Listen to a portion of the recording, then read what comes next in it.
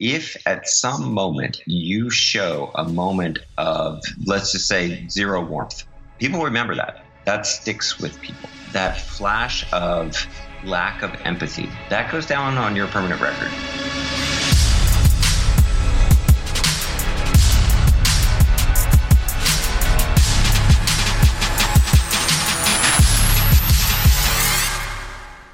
Greetings, everyone. My name is Julie Masters, and welcome to another episode of Inside Influence, in which I delve into the minds of some of the world's most fascinating influencers or experts in influence to get to the bottom of what it really takes to own your voice and then amplify it to drive an industry, a conversation, a movement, or a nation.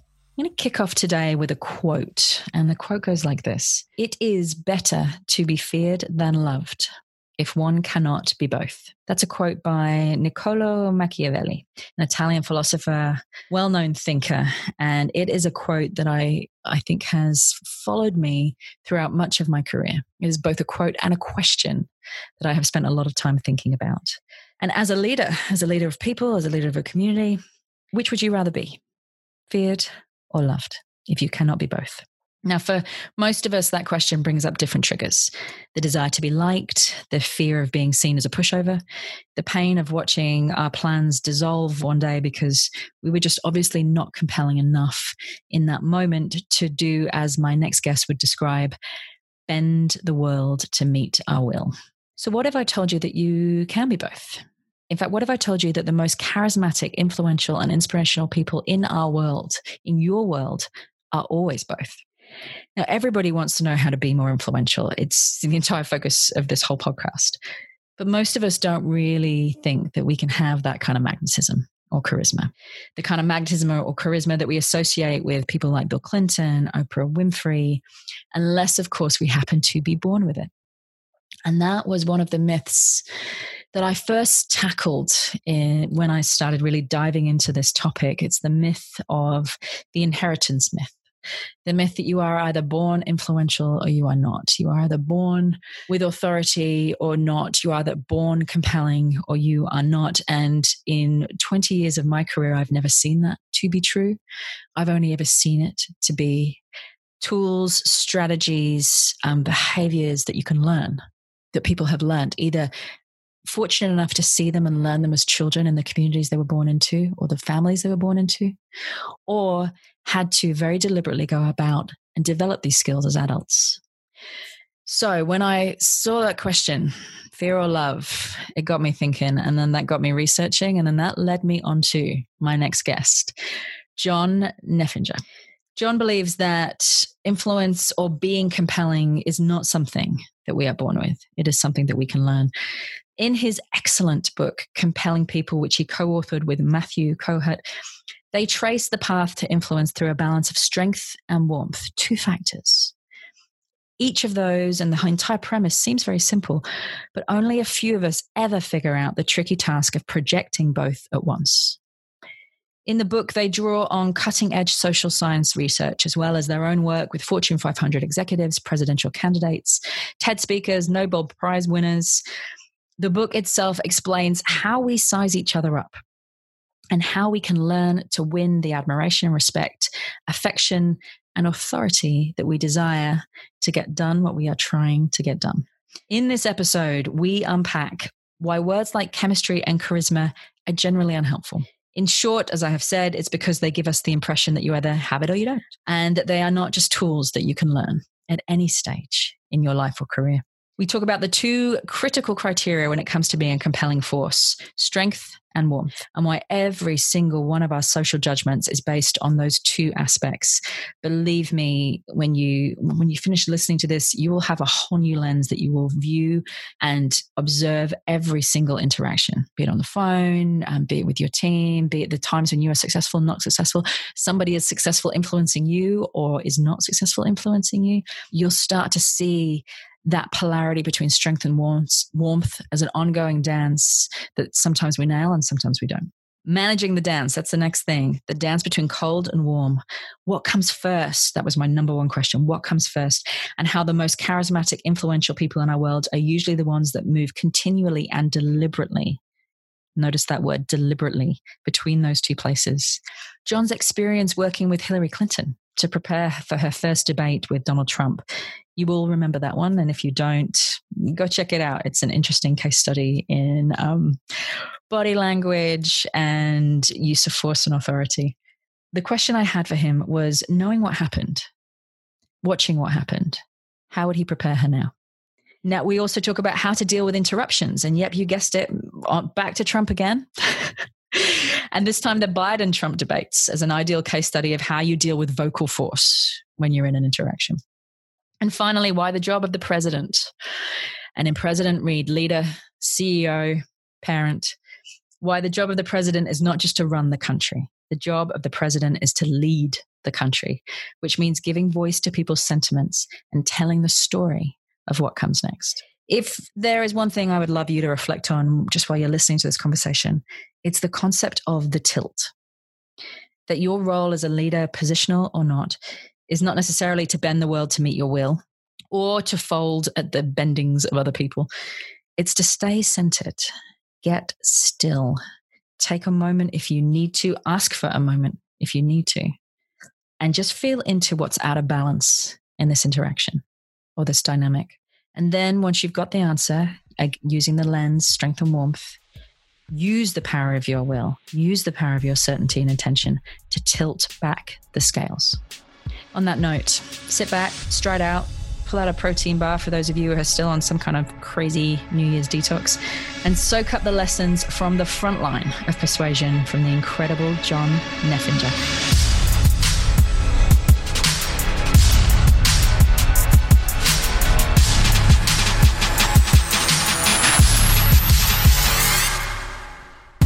Welcome to the podcast, John Neffinger. Thank you so much for having me. Let's kick off with the question that I'm obsessing about at the moment, which is that people who have interesting ideas, people who have a radar for interesting ideas are usually the people who find them first, who are looking for them. So what's an idea at the moment that you've come across, either in relation to your work, not in relation to your work, that you're kind of obsessing about?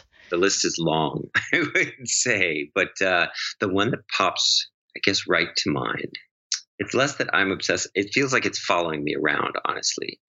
It's not a new idea. There was a character by the name of Eli Pariser, who I'm fortunate to have gotten to know, who coined the term a long time ago, looking at the emergent social media filter bubble. So the idea is that he was talking about search algorithms and the idea that the search companies got to know you and in service of making more money for themselves and making you happier and wanting to buy more things, learned your preferences. And so when you would search for a thing, it would try and give you the things it thought you wanted to hear. And maybe that would lead to buying something, or maybe it wasn't about a purchase at all, but it was the things they thought you would be interested in. So you would continue coming back to see them.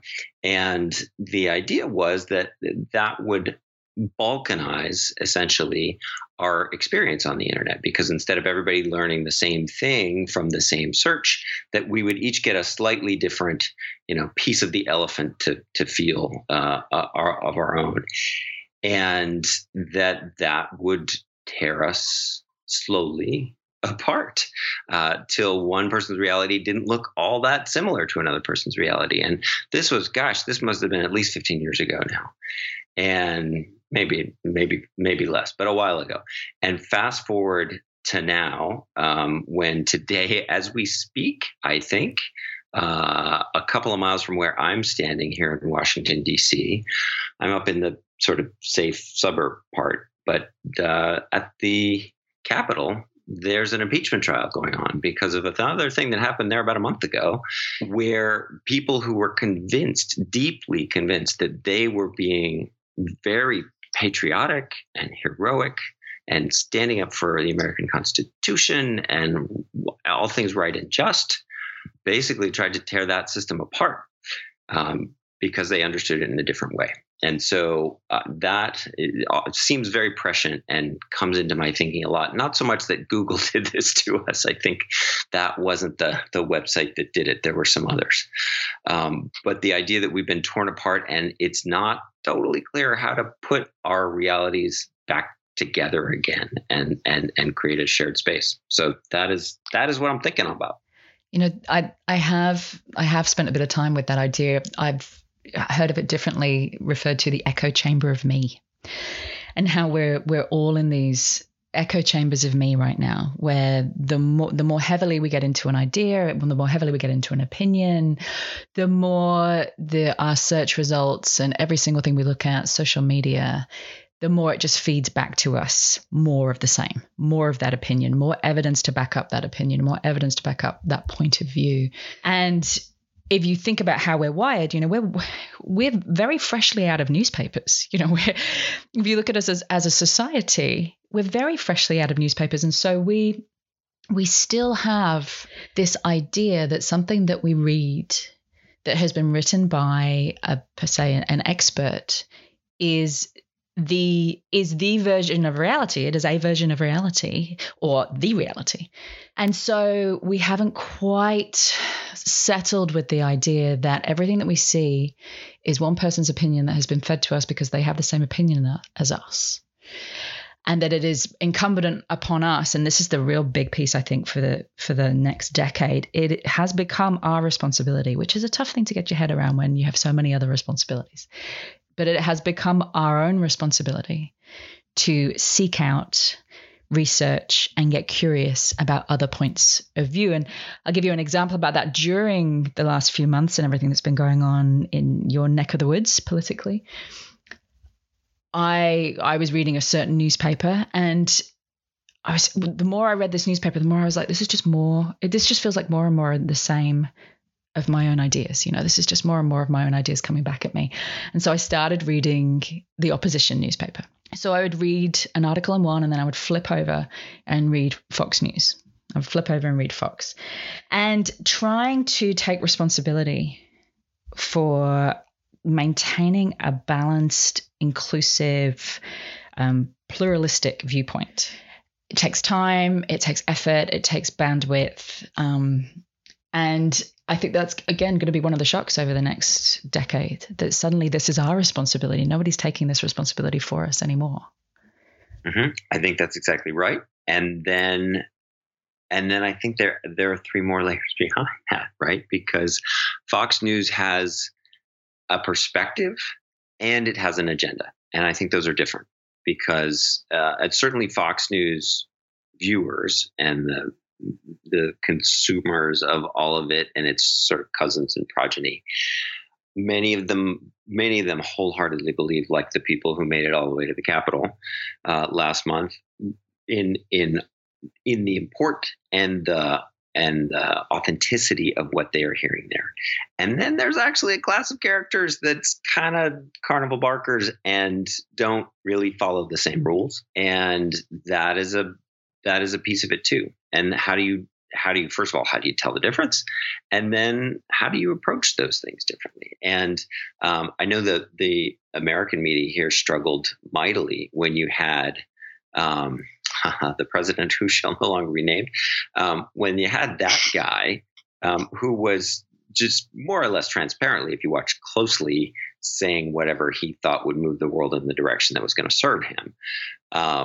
Do you treat that as a good faith utterance? Do you report that as one side of this story, or do you try and report what you actually think he's up to?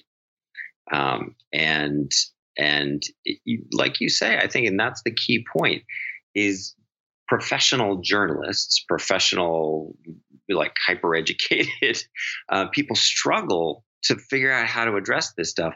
Your average person who's trying to, get dinner ready and navigate through their day and worry about a pandemic and whatever else, good luck. The old rules for how a society used to work, just not clear that they apply or how they could be restored. And it's there are plenty to be hopeful about in the world, but I think that the scope of that challenge is a big one. And one which, we're going to see emerge. It's a fresh challenge. It's a new challenge. We've not come across it before. It's come upon us relatively quickly, if you look at the span of, human development.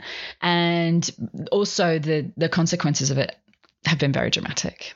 And so you would hope that, in the next few years, we will find a way to navigate that. And I think that takes responsibility at the top of the media world. It takes responsibility at the top of the corporate world, specifically tech. And it also, I think, societally, it takes self-responsibility, to take responsibility for the division that we find within our own communities and within our own nations, and do what we can to address that. Yeah, I'm fascinated. I have 5-year-old twins, and I learned so much from them, way more than they seem to be learning from me.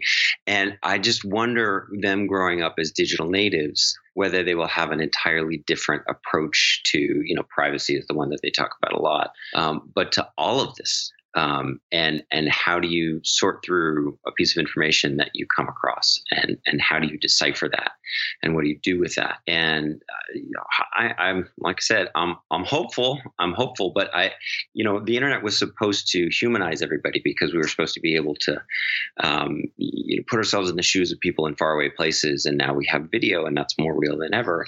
And yet we also see it dividing us against ourselves and balkanizing us. And I wonder if that's not pulling us back towards something like, the religious wars in Europe 1,000 years ago. I don't even know. But I'm trying to be hopeful. I'm probably not sounding very hopeful.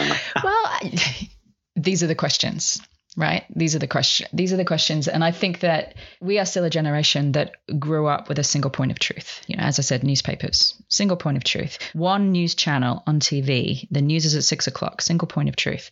I was going to say not just newspaper, but the TV channel. For me, it was Walter Cronkite, succeeded by Tom Brokaw. Oh, no, John Chancellor and then Tom Brokaw. But yeah, the one news anchor. That was true. And I think that your children who are 5, my children who are 4 and below, they will not grow up in a world of a single point of truth. And hopefully, as dangerous as that seems, that will also wire them to understand that there is no single point of truth. It is up to me and my ability to search and filter and sift. That having not had that background will mean that they won't be out there in the digital world trying to search for a single point of truth, which is what I feel like we do. Yeah, I will try and remember that the next time that I really want their single point of truth to be me.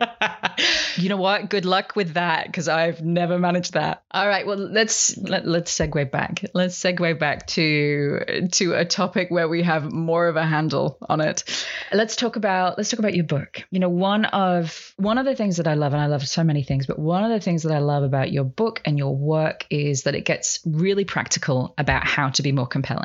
And the way that it does that is that it debunks what I feel are unhelpful words like chemistry and charisma, the words that we throw out there to give the impression that you either have it or you don't. Yes. There's an aesthetic appeal to things that are mysterious. And so that kind of goes along with it. I get that. But as an analytical exercise, they do way more to obscure what's going on than to help you in any way understand the world. Well, they do, because they give out the impression, and I've watched this play out over 2 decades. You have too.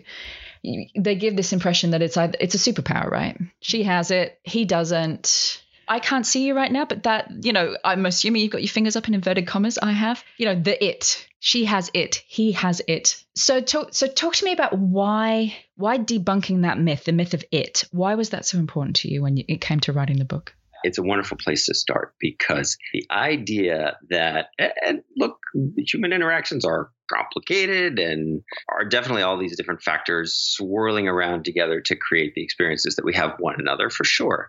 But hopefully shining a light on that, trying to make a little bit of sense of what's going on there, could be an empowering thing for people, especially for people who, and it's funny, I did not write this book with particular constituencies of audiences in mind as much as I might. But one of the most sort of stark and pleasant surprises and the reception of the book was from folks who, I think the technical term is, are on the spectrum, have some of the symptoms of Asperger's, or that find human interactions confusing. And the reaction of folks there was, oh, this makes more sense to me now. Now I get why people are behaving the way they are and reacting to me the way that they are.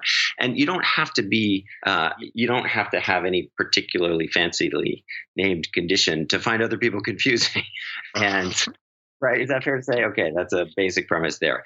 And so looking at especially this phenomenon, which, there's that person who has it, and being able to understand a little bit more what that's about, and also, yes, being able to reproduce some of that it when it matters for you and whoever you want to be in the world and whatever you want to do in the world.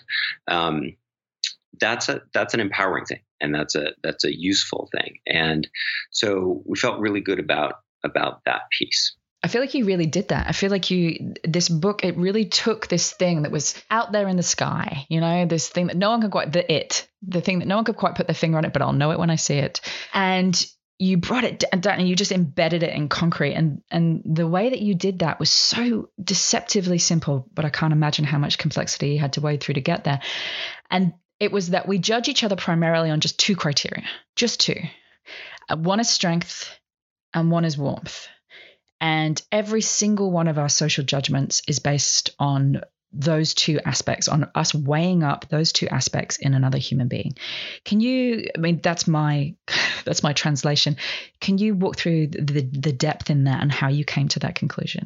Absolutely. And what you say about the deceptively simple at the end and yet so much complexity to sort through to get there is absolutely right. So and I can tell you the story of how we got there too. We, my co-author and I, were interested in politics and helping candidates and coaching them to basically not to do anything fancy, generally talk less about Byzantine policy stuff that only they understood and their audience didn't, and just kind of come across as regular, relatable human beings. And so we were embarked on this, working with politicians, and we would over and over again see the same pattern that our people we were working with were either doing just what I was describing. They were going on about policy, and they had very strong views about the policy, which is why they were in the business they were in, and they would basically lecture at their audience about some policy that maybe nobody could follow. But it wasn't about relating to their audience as human beings. It was all about the policy. Or they cared a lot about people and maybe spent too much time on some of the boring aspects of the policy. But they were so eager to please and to be liked by their audience that you just got the sense that this was not somebody who you should entrust to lead a fight of great importance in a legislature because they were going to get steamrolled. And so those people, we kind of tried to stiffen their spines. And then the other people, we would try and coax a smile out of now and then, and a story about their family or that kind of thing. So somebody had a chance of seeing them as other than a lecturer, essentially. And the more that pattern reproduced itself, the more it seemed like we were onto something bigger. And we started looking at the social science on this.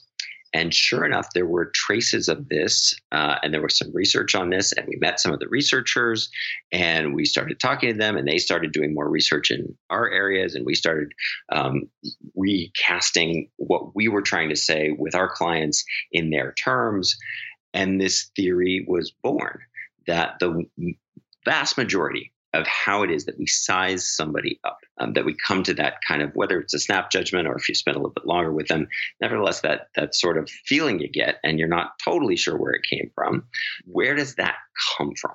And the more we looked at it, the more it really seemed like it was all about these two things. One is, can this person bend the world around them to their will? Can they make things happen? Do they get stuff done? That is strength. And that can take tons of different forms. You can have the sort of classic, bodybuilder prancing around the beach kind of person. Sure, there's a physical aspect to that, being taller or stronger physically.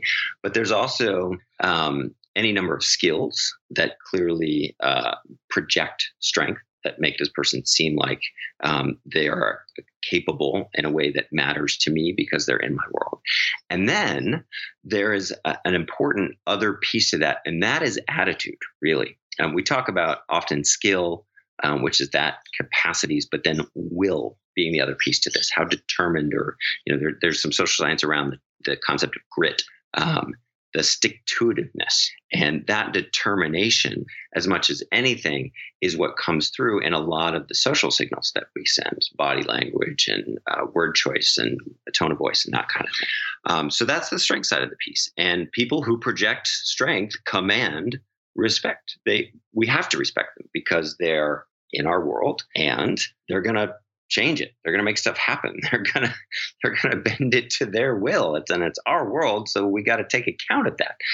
But on the other side is the warmth piece, and so that determines whether or not we like these people who, if they are projecting strength, whether they're on our team or not. That's essentially what the warmth is. Yes, are they personable? For sure. Are they fun? But it's more than that. Is this my kind of person? Do we want the world to look the same way at the end of the day? If they're terraforming my world, am I going to like the result? And so this affinity piece, you can talk about this in terms of affinity and agency if you want to get fancy. The affinity being the warmth and the agency being the strength. That combination, those two things are what matter to us about other people. And so it makes sense, really, that would shape our emotional reaction to them. It's just partially what gets fascinating is, first of all, the clarity of that, like you say.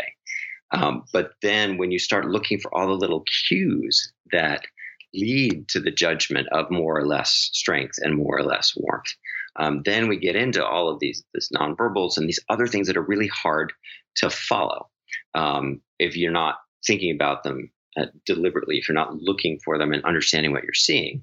Now, once you understand why people holding their hand in one direction versus another direction, your kind of lizard brain sees that differently. Then it's fascinating. You can see all these signals and you can get a sense of why your guts are reacting to this person the way that they are. And then it actually starts to get a little, you have trouble unseeing some of these things. Watching television becomes a totally different exercise once you're looking for all of these little nonverbal things. But this strength and warmth piece is, first of all, it's explaining this phenomenon. Okay, so that's great. Now I understand it. It doesn't actually change it necessarily. It does give me a set of tools potentially to try and understand how I'm moving through the world and to turn some knobs up and down to change the impressions that I'm making.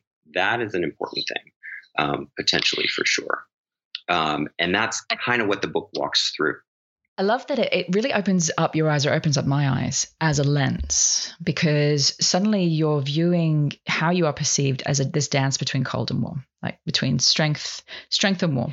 And which brings us to just a completely practical question is when you are entering a room for the first time, potentially you're about to lead a team that you've never met before.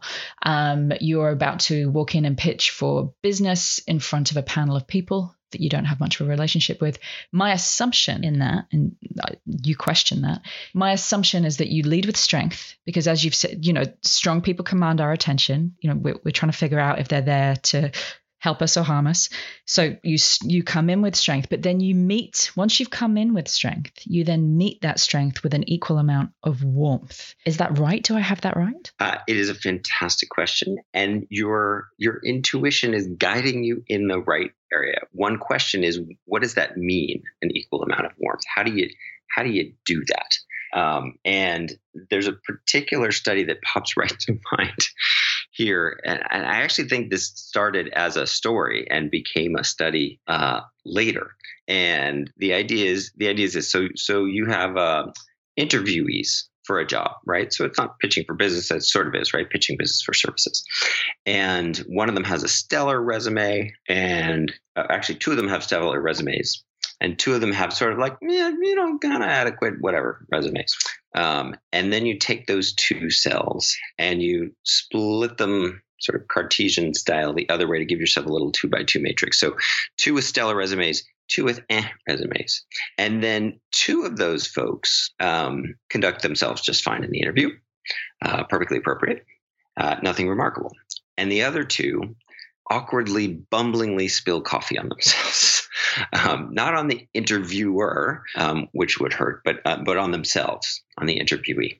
And so the quiz question is, what order do you think those candidates were preferred in? Stellar resumes, generally a good thing, right? For whatever it is you're hiring for, that's the one you're looking for. Adequate is great, but stellar is generally better. And the issue with that, though, is if somebody comes in and they're stellar and they're composed and they do the interview exactly like, textbook, great interview, solid, there is something that creeps in there because this person has projected a lot of strength. And even, people get thoughts in their mind like, oh, I remember when I was that age, the interviewer could start thinking, or if the interviewer is that age, wait, this guy's going to work for me. How does that work? I don't know. And so you start getting basically emotional backlash if you get somebody who's projecting all strength. And so this is one of the robust research findings is that when all you know about somebody is that they are strong or competent, you assume that that's the strategy that they use to move through the world, strength, competence. And so you assume they probably don't do so much warmth because they don't need it. They get what they need by being strong. And so there's this hydraulic inverse reaction, at least in the perception of that. And so the one with the people with the strong resumes, the one who does the great interview, doubt creeps in. But guess what? The one who spills coffee on themselves, that person is suddenly humanized themselves. And it's like, oh, great resume, could do this job fine, but kind of an idiot. I could totally relate to that. And that's the one who makes the strongest, best impression in the end, or at least the most appealing impression in the end in that 2x2 quadrant. So if you have a mediocre resume and you spill coffee on yourself, yeah, you got some work to do. But the coffee thing actually helped balance the strength piece for somebody with a strong resume. That kind of a balance you can achieve lots of different ways. And what I love about what you said was you project one and then project the other, right? It's not is try and dial one back. When you're dialing one back, hiding your light under a bushel, right? Is that what it is, or a barrel? I guess it's a barrel. I don't know. Anyway, hiding you're not showing off. Not being cocky is one thing, but not letting people see what you can really do really does hold you back. And so you need to find another way to project the warmth. I don't know if you meant to, Julie, to stumble into the gender roles part of this discussion. But that's kind of where you brought us. Yeah, it is. And it's funny, I very deliberately try to keep this podcast out of gender roles. It's a very specific intent to have this podcast be, out of that realm. There's a lot of discussion in that realm, a lot of discussion that I am a part of, but this is not, the space where I tend to do that. However, I think that you're right. There is such a disparity between the perception of women in strength compared to the perception of men in strength that, it would almost not do the topic justice to not mention it. And I think for any men who are listening who, manage, mentor, parent, or love a woman, which is most, this information is really important as to how you support them going out into the world. I don't know if you called it the Oprah effect or if that's just, I'm a terrible note taker. I wrote the Oprah effect. That could have just been me. And, I've talked about Oprah a couple of podcast episodes ago because I use her as an example a lot, simply because one of the things I hear the most from men and from women is I feel like I need to be more confident. If I'm going to do that, I'm going to take that on, take that challenge, scale to that degree. I need more confidence. I need more charisma. I need more, whatever you name it. And, you use Oprah as an example. Now, you wouldn't look at her and say, she's a confident lady. She has confidence. You wouldn't look at her and say that. You would say that woman has gravity. Not only would I not mess with her, but I would really love a hug from her at the same time. And that's that double down on both, the amplification on both. You can use your strength, and I'm going to talk a little bit in a minute about how you use your strength. You can use your strength, but then you can also double down on the warmth as well. Doing that simultaneously, is it possible, or do you move from one to the other without giving people whiplash? It is possible. It is easier for some folks than others, but it is definitely possible for all of us. Oprah is a fantastic example of all of the things, right? And it's charisma, and it's she's magical, and we want to be like her. And in her element, in her show, she is all of those things, and she obviously delivers the warmth, right? And I'm trying to think of my iconic. I'm not the world's biggest Oprah-ologist, but everybody knows the you get a car kind of thing, right? And it's not just that was a pretty extraordinary show for her, but the connecting, right, and the warmth that comes through every single time. But she's also in charge. She's in charge of the flow of the whole show, the whole program. She's in charge of the studio audience, and she's confident and comfortable up there for sure. And oh, by the way, when who was the Thousand Little Pieces guy? When one of the authors from her book club, remember, it turned out to be a great hoax. She took him to the woodshed, as they say, and really dressed him down for that. And it was a very natural thing for her to express that anger in that context, and very confident, not ever out of control, I should note. She was angry, but she was in control the whole time. And there's a landmine there that's worth noting just as we fly past, which is to say that if you seem upset, which we think of as a synonym for angry, but if you're stern, that's one thing. If you are upset in the way that you convey that and come across, that can be socially very harshly penalized for different groups. And white women, sorry, Julie, are one of the groups that still pay more of a price for showing that upsetness. White guys tend to get away with it. Black women, interestingly, have more latitude to show a little bit more anger without it being sort of held against them in some way. And I say this only as the messenger. I'm not a fan of any of these things, but it's worth noting in passing. Anyhow. No, I'm glad you went. Actually, I'm gonna stop you because I'm really glad that you went in that direction. And I don't want to fly past. I actually don't want to laser down here, not on the topic of gender, because I think, for anybody who's not aware and has not noticed that it's harder for women to show anger and still maintain respect, pay closer attention. But I don't want to go there. Where I want to go. So if you look at, for men or for women, to be seen as upset, out of control, unable to control your own behavior, that has consequences in the terms of your followership.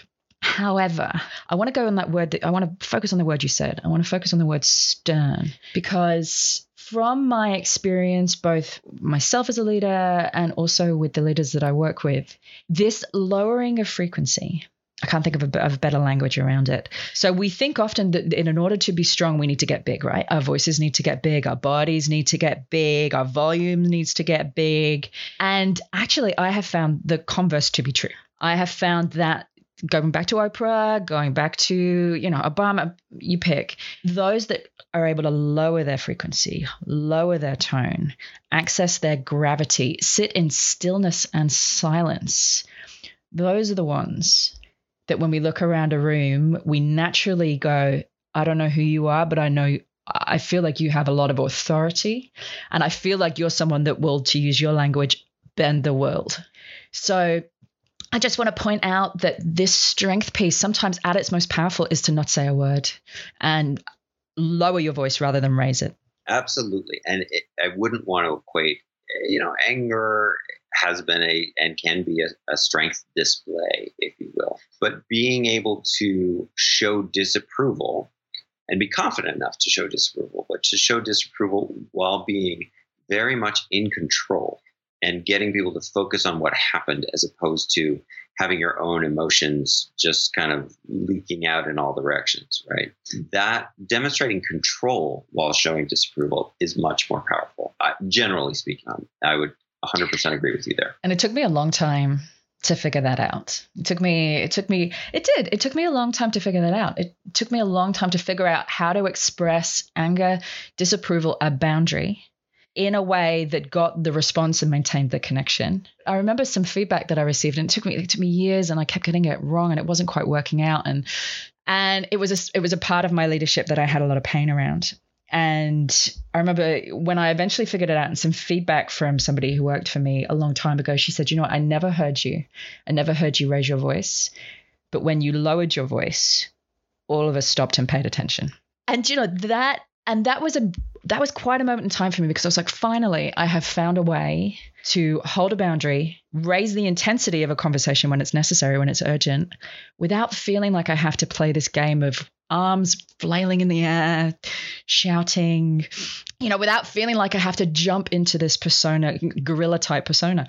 My mission is that you earned that, which is to say that all of the other things that you did when you weren't so unhappy with the situation and how it had been going gave you, because most of the time, if you take the tone down and you speak more softly, people want to hear you, right? It's a complicated, busy world out there.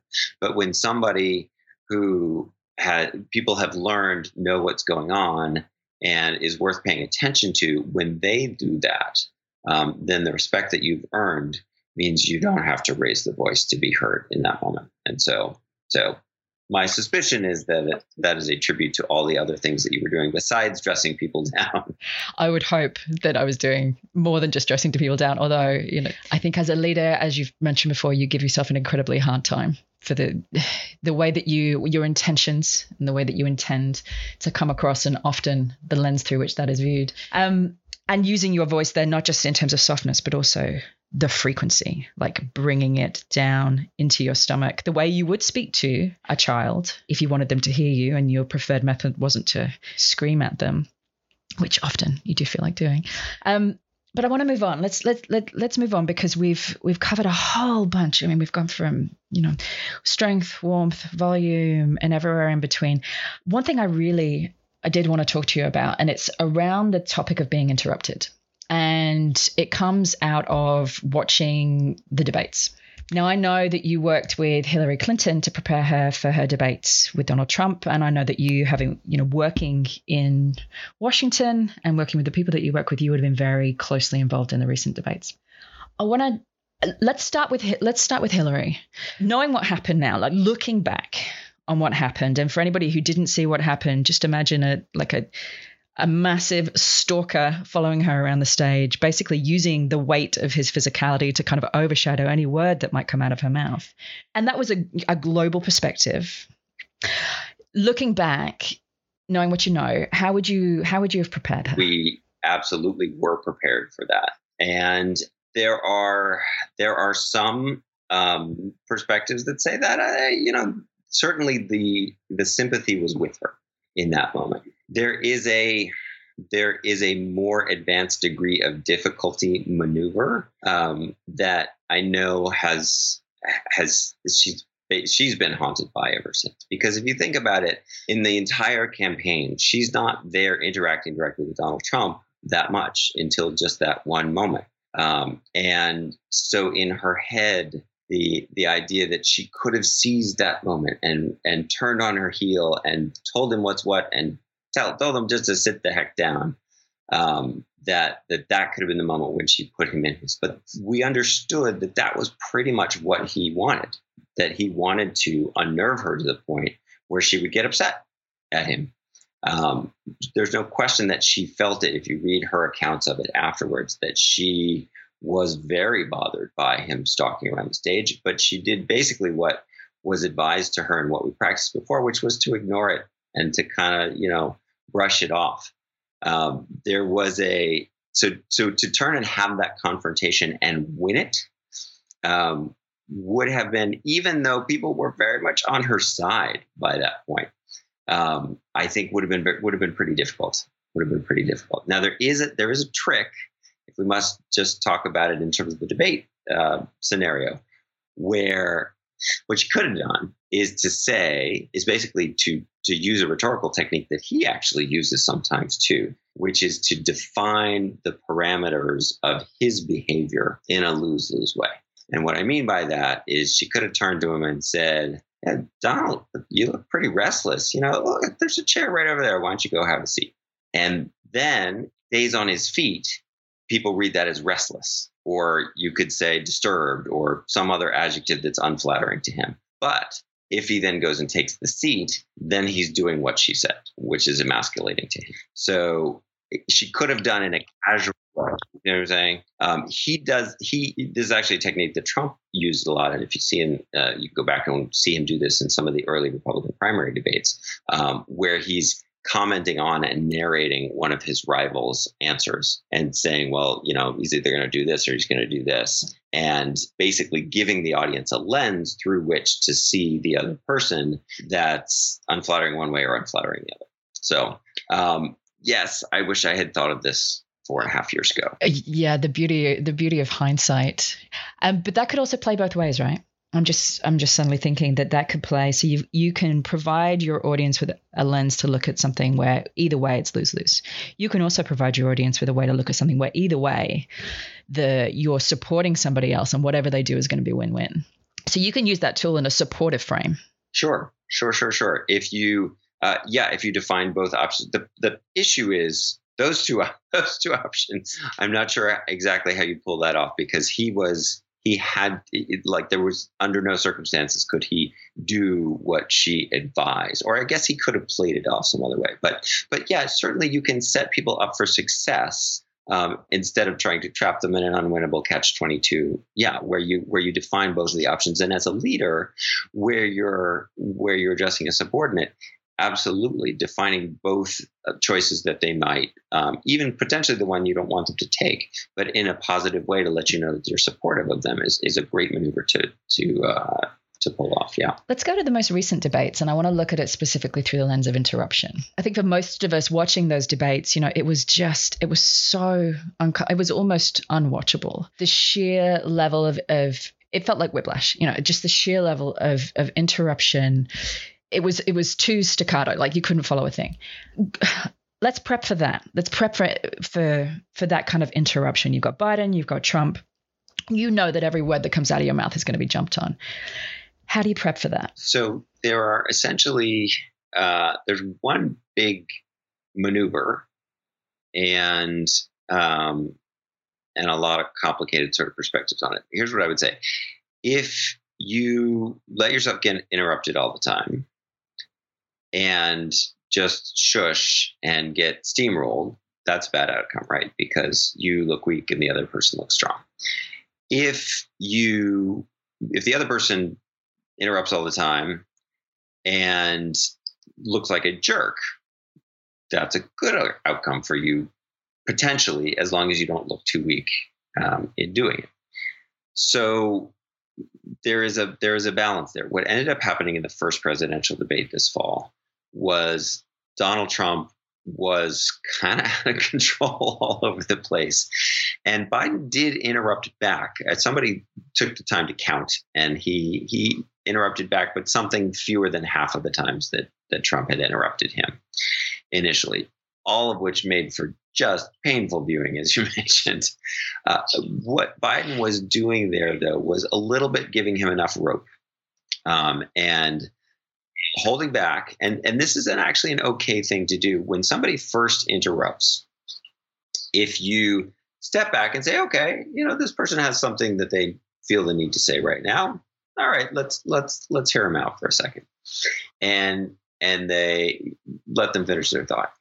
If then when it becomes your turn, you pause for just a little bit of a second, right? And that pause signals, all right, want to take my turn now? I'm going to take my turn now. Everybody good with me taking my turn now? Okay, good. And then begin speaking. If after that pause, you then get interrupted again, that is when you must continue to speak and finish your thought. And the way that I just spoke that there, little bit loud, but more importantly, slowly and clearly enough that somebody can hear me even if somebody else is talking over me. I am going to finish that thought, damn it, because I waited and this is my turn. They want to be a jerk. That's fine. That's up to them. But I'm going to make sure my audience hears what I have to say. I'm not going to talk for 10 minutes like that, but I'm going to at least get to the end of my thought and finish there. This is something you can actually do with interviewers, hosts, whatnot. It is polite after that pause to finish your thought. You need to be allowed to finish your thought. And doing that in that way shows strength. So you can maintain that a little bit. Now, what did Biden do? Mostly what Biden did was chuckle at him, laugh at him, say, come on, man. And then when he did have the opportunity, look straight in the camera and try and connect with folks back home, which ended up working out okay. So that was so in terms of you watching that, you feel like he handled it? Because I don't know how that could have been handled better. So I have no angle on this at all, because I was watching it and just thinking that's a dog's breakfast. I don't even know where to start. There were moments where it was as painful for me as it was for everybody else, for sure. But by and large, he managed to use Trump's interruptions to illustrate what kind of guy we were dealing with here. And he did get in enough time looking at the camera, talking directly to the people back home, that you got a sense of, here's a guy who actually wants to get us past this nonsense on the other side of the stage. And that came across. People didn't like the debate overall. But the impression that Biden made, thankfully to me, was borne out in the polls at the end of the debate, and then, of course, when it counted in November. I think it also speaks to the importance of setting the container. And I know there was a lot of conversation about that after that debate, whose role is it to set the rules of the container? And for anybody who's going into a high intensity conversation, a conversation where you are likely to be interrupted and spoken over, actually spending some time on that prior, I found it to be really worth it, where you either have an external person or you very clearly articulate at the beginning, this is the rules. These are the rules for this interaction. These are important to me. I hope they're important to you. Are they? Great. Then let's proceed. And then you can hold people to that without just asserting yourself out of nowhere, because you're all on the same page to begin with. Yeah, I think that's very, very helpful. I'm trying to imagine Joe Biden turning to Donald Trump and saying, "Hey, let's let each other talk. What do you think?" I don't know how that would. I think, well, that's where the third party comes in, right? You need a higher power who somehow has the strength. Anyway, once again, there's no easy answers on that one. But I want to keep moving, because I want to quote you back to you again. And this is an article that you wrote in the Huffington Post, and you were talking about, I think you were actually talking about Obama at the time. And you said the job of president, and when I say president here, read leader, read CEO, is not just to run the country. The job of president is to lead the country. That means when exceptional things happen and people all across the nation are jumping up and down for joy or mad as hell, it is the job of the leader to give voice to those sentiments, to acknowledge and validate, and to tell our story.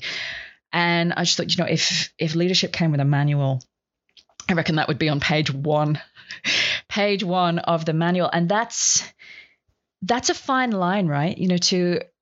I think a lot of us as leaders are often afraid to acknowledge the elephant in the room, as in the mad as hell or the stories, for fear that we are just going to make that elephant larger, or it might not have been in the room and now we've put it in there. How do you walk that? I feel like this is a variety of lines that we have to walk, but how do we walk that particular line? That particular one, I'm really glad you brought that up, because for folks who are in that position, I think the first thing that you need to recognize is you don't have to have all the answers. We're solutions oriented people. We get things done. We change things. We solve things. And so if there's a problem, it kind of feels like, well, then we need to not only acknowledge it, but then we need to have it solved. And some situations are not things you can solve, or things you can solve right away in any event. And even still, there is a role for the leader. It is an act of leadership to give voice to that sentiment of the group.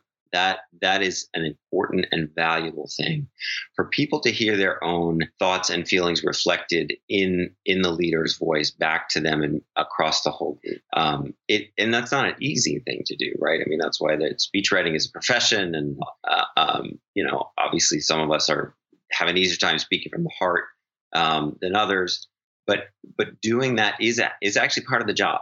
Is actually part of the job of not necessarily being the manager, not necessarily being the decider, as an American president once called himself, but of being a leader of the community. Now, there may be in certain circumstances, there may be somebody else within the community who you can call on to speak to a certain sentiment and a certain kind of event. But getting that done is a very valuable act. And when it's not done, when there is absolutely no acknowledgement of that from leadership, it's a loss within the community. So I want to segue now into a strange territory. And I want to talk about tomatoes. And, you wrote in the book about a concept known as the tomato rule. And as someone who has a very sad looking veggie patch, I was like, okay, this is something I need to know about. Right. And the premise being that when you have a crop of tomatoes, one cold snap, one cold incident can kill the entire crop. And the same being with leadership. You use strength inadvertently or advertently too hard, too fast, one time. And it can kill it can kill the trust in an entire team. So I didn't want to talk about why that is, because I think that we all know that that's true. What I wanted to talk about as a wannabe farmer and a leader is once you've done that, because that happens, right? We're human. We have moments where we look back and think, I wished I'd handled that differently. I could have handled that so much better on a different day at a different time. How do we recover then? Are the tomatoes salvageable at that point? Right. So, all right, shall we start with the rule? The rule is just like with all the effort that you put into your garden, one cold snap, just one night where it freezes, can render all of that work just dashed, useless. There's a similar thing with strength and warmth, which is to say that no matter what wonderful impression you've managed to make on a given audience over time, that if at some moment you show a moment of, let's just say, zero warmth or very little warmth or notably lacking in warmth, people remember that. That sticks with people. There's a positive analog on the other side, and the positive analog is what we call the home run rule, which is that when you hit your big home run, people remember that more than they remember all the times you grounded out. And so that's the positive analog. But yeah, that flash of lack of empathy, that goes down on your permanent record, basically. It sticks with folks, and it makes sense from a. I don't pretend to be a sociobiologist or whatever, but there is an evolutionary logic to that what you really need to know more than anything are people who could turn on you. And on the strength side, you need to know people who could hit that home run, who have that in them somewhere. You need to watch out for those folks. You need to know that they're capable of moments of great strength, and definitely people who are capable of moments of great coldness. And we all have our off moments. And when things get interpreted wrong too, it's not always that you've been possessed by the devil actually, but you can come across in ways that don't read the way you wanted them to read or intended them to read in that moment. And you just got to know that that's a thing. That I think the important bit is to recognize when that happens. And to recognize that there may be a little bit of work to get back to where you want to be. And that you can't expect people to just kind of shrug that one off and forget it and keep moving and have the same level of sort of trust and be buddy-buddy again, at least not right away. So you've had an extreme show of, let's just call it strength. If we're looking at two polarities here, strength and warmth, you've had this extreme show of strength, and you've likened it to snakes and ladders, where you go up, you hit a snake, you come right back down.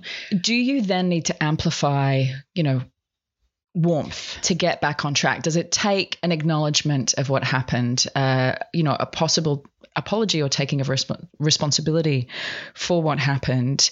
Does it take moving further towards the other side to, climb back the ladders again?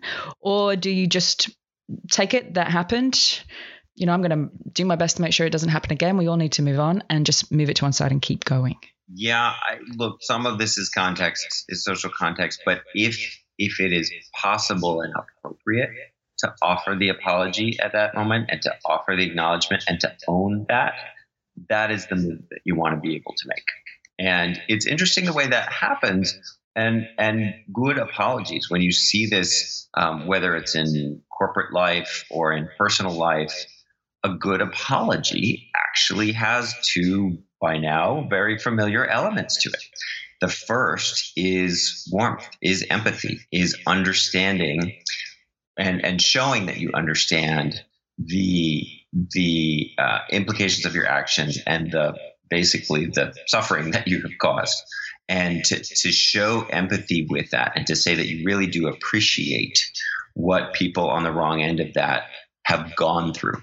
And there's some research actually to suggest that going not totally absurdly overboard, but slightly overboard, so that the sorrow or suffering that you are projecting having imposed on other people is slightly more than what they actually did, so that they really get that you understand the potential harm done, and don't think like, this person doesn't get what's going on. So you can go slightly over, not too overboard, slightly overboard, but you first say that you really do appreciate what that experience was like for them on the other end of it.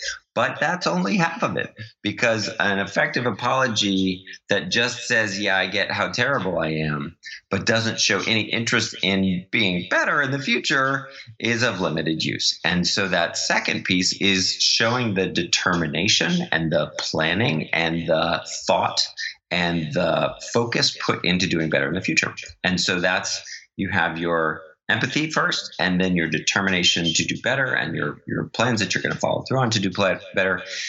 And if you think about it in that way and you thoroughly check each one of those boxes, you're going to end up with a pretty good apology. And that's the best first step. Look, only time is going to bring back those tomatoes. I'm so sorry. Now you've got me saying tomatoes. Oh my goodness. Tomatoes. Yeah, but I love the language that you use there around demonstrating determination. And I think that from a leadership perspective, that can be applied in so many different areas. Your job is to demonstrate determination.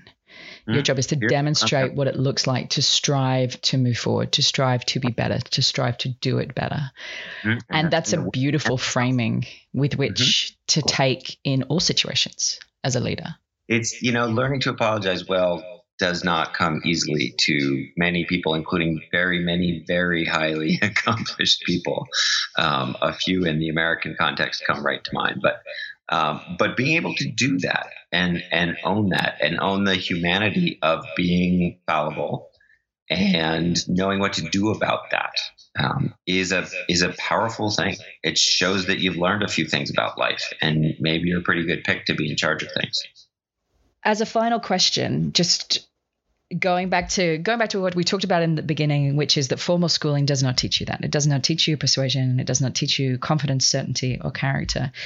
If you were going to design a masterclass for school children, for your children, what's the one thing that it would definitely be on the curriculum? I mean, I think it's more than one thing in the end. Hopefully it's a whole curriculum. But I do think that one of the hardest things to figure out, and it's not that we don't monitor ourselves and think about how we're coming across, but getting a real clear sense and feedback about how we operate in the world. And we have tools in organizational settings like the 360 and all the rest of that. But I think really thinking about ourselves in terms of our strength and warmth and how the rest of the world thinks we move through the world, it's humbling usually, right? Because there's some things that are there that we wish that weren't there, or the other way around, that we wish were there. But making the time and making the effort and overcoming the awkwardness that's often involved in these kinds of things, to get a sense of how we're doing, to be able to have people with whom we can have those kinds of conversations, those real honest conversations about how we're doing, in a way that we're safe and can integrate that feedback and do something besides curl up into the fetal position and never come back again. That I think is one of the less obvious lessons of the book and this whole sort of field of work that's most central as well. And also the road to becoming a balanced human being. Yeah, I think that's right. It's more than just work. Well, thank you so much for your time. I've loved this conversation. I'm going to go and take better care of my tomatoes now. Yes, do take care of them. It is true, one freezy moment. And what with the climate these days, I guess there are fewer of them, so that's at least good. Thank you.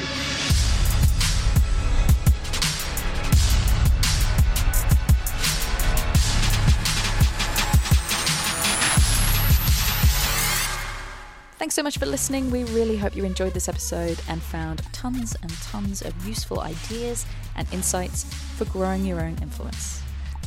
Now, for those of you who want to take the next step in your influence journey, if you want to take everything you have learned today and just ramp it up a notch, or you just want to learn more about the power of thought leadership when it comes to growing a business, an enterprise, or spreading an idea, there is now also a research paper that you can download from my website, juliemasters.com.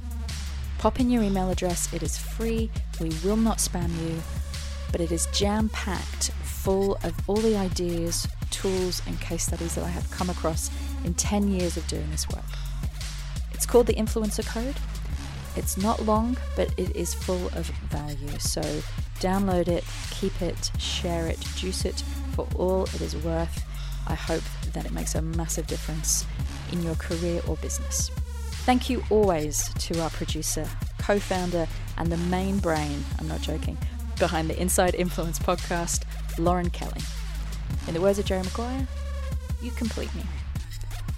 And if you did enjoy the show, then we would love you to share this podcast and leave us a review on iTunes, Google Play, Stitcher, whatever your platform of choice happens to be. And don't forget to subscribe to make sure that you never miss an interview.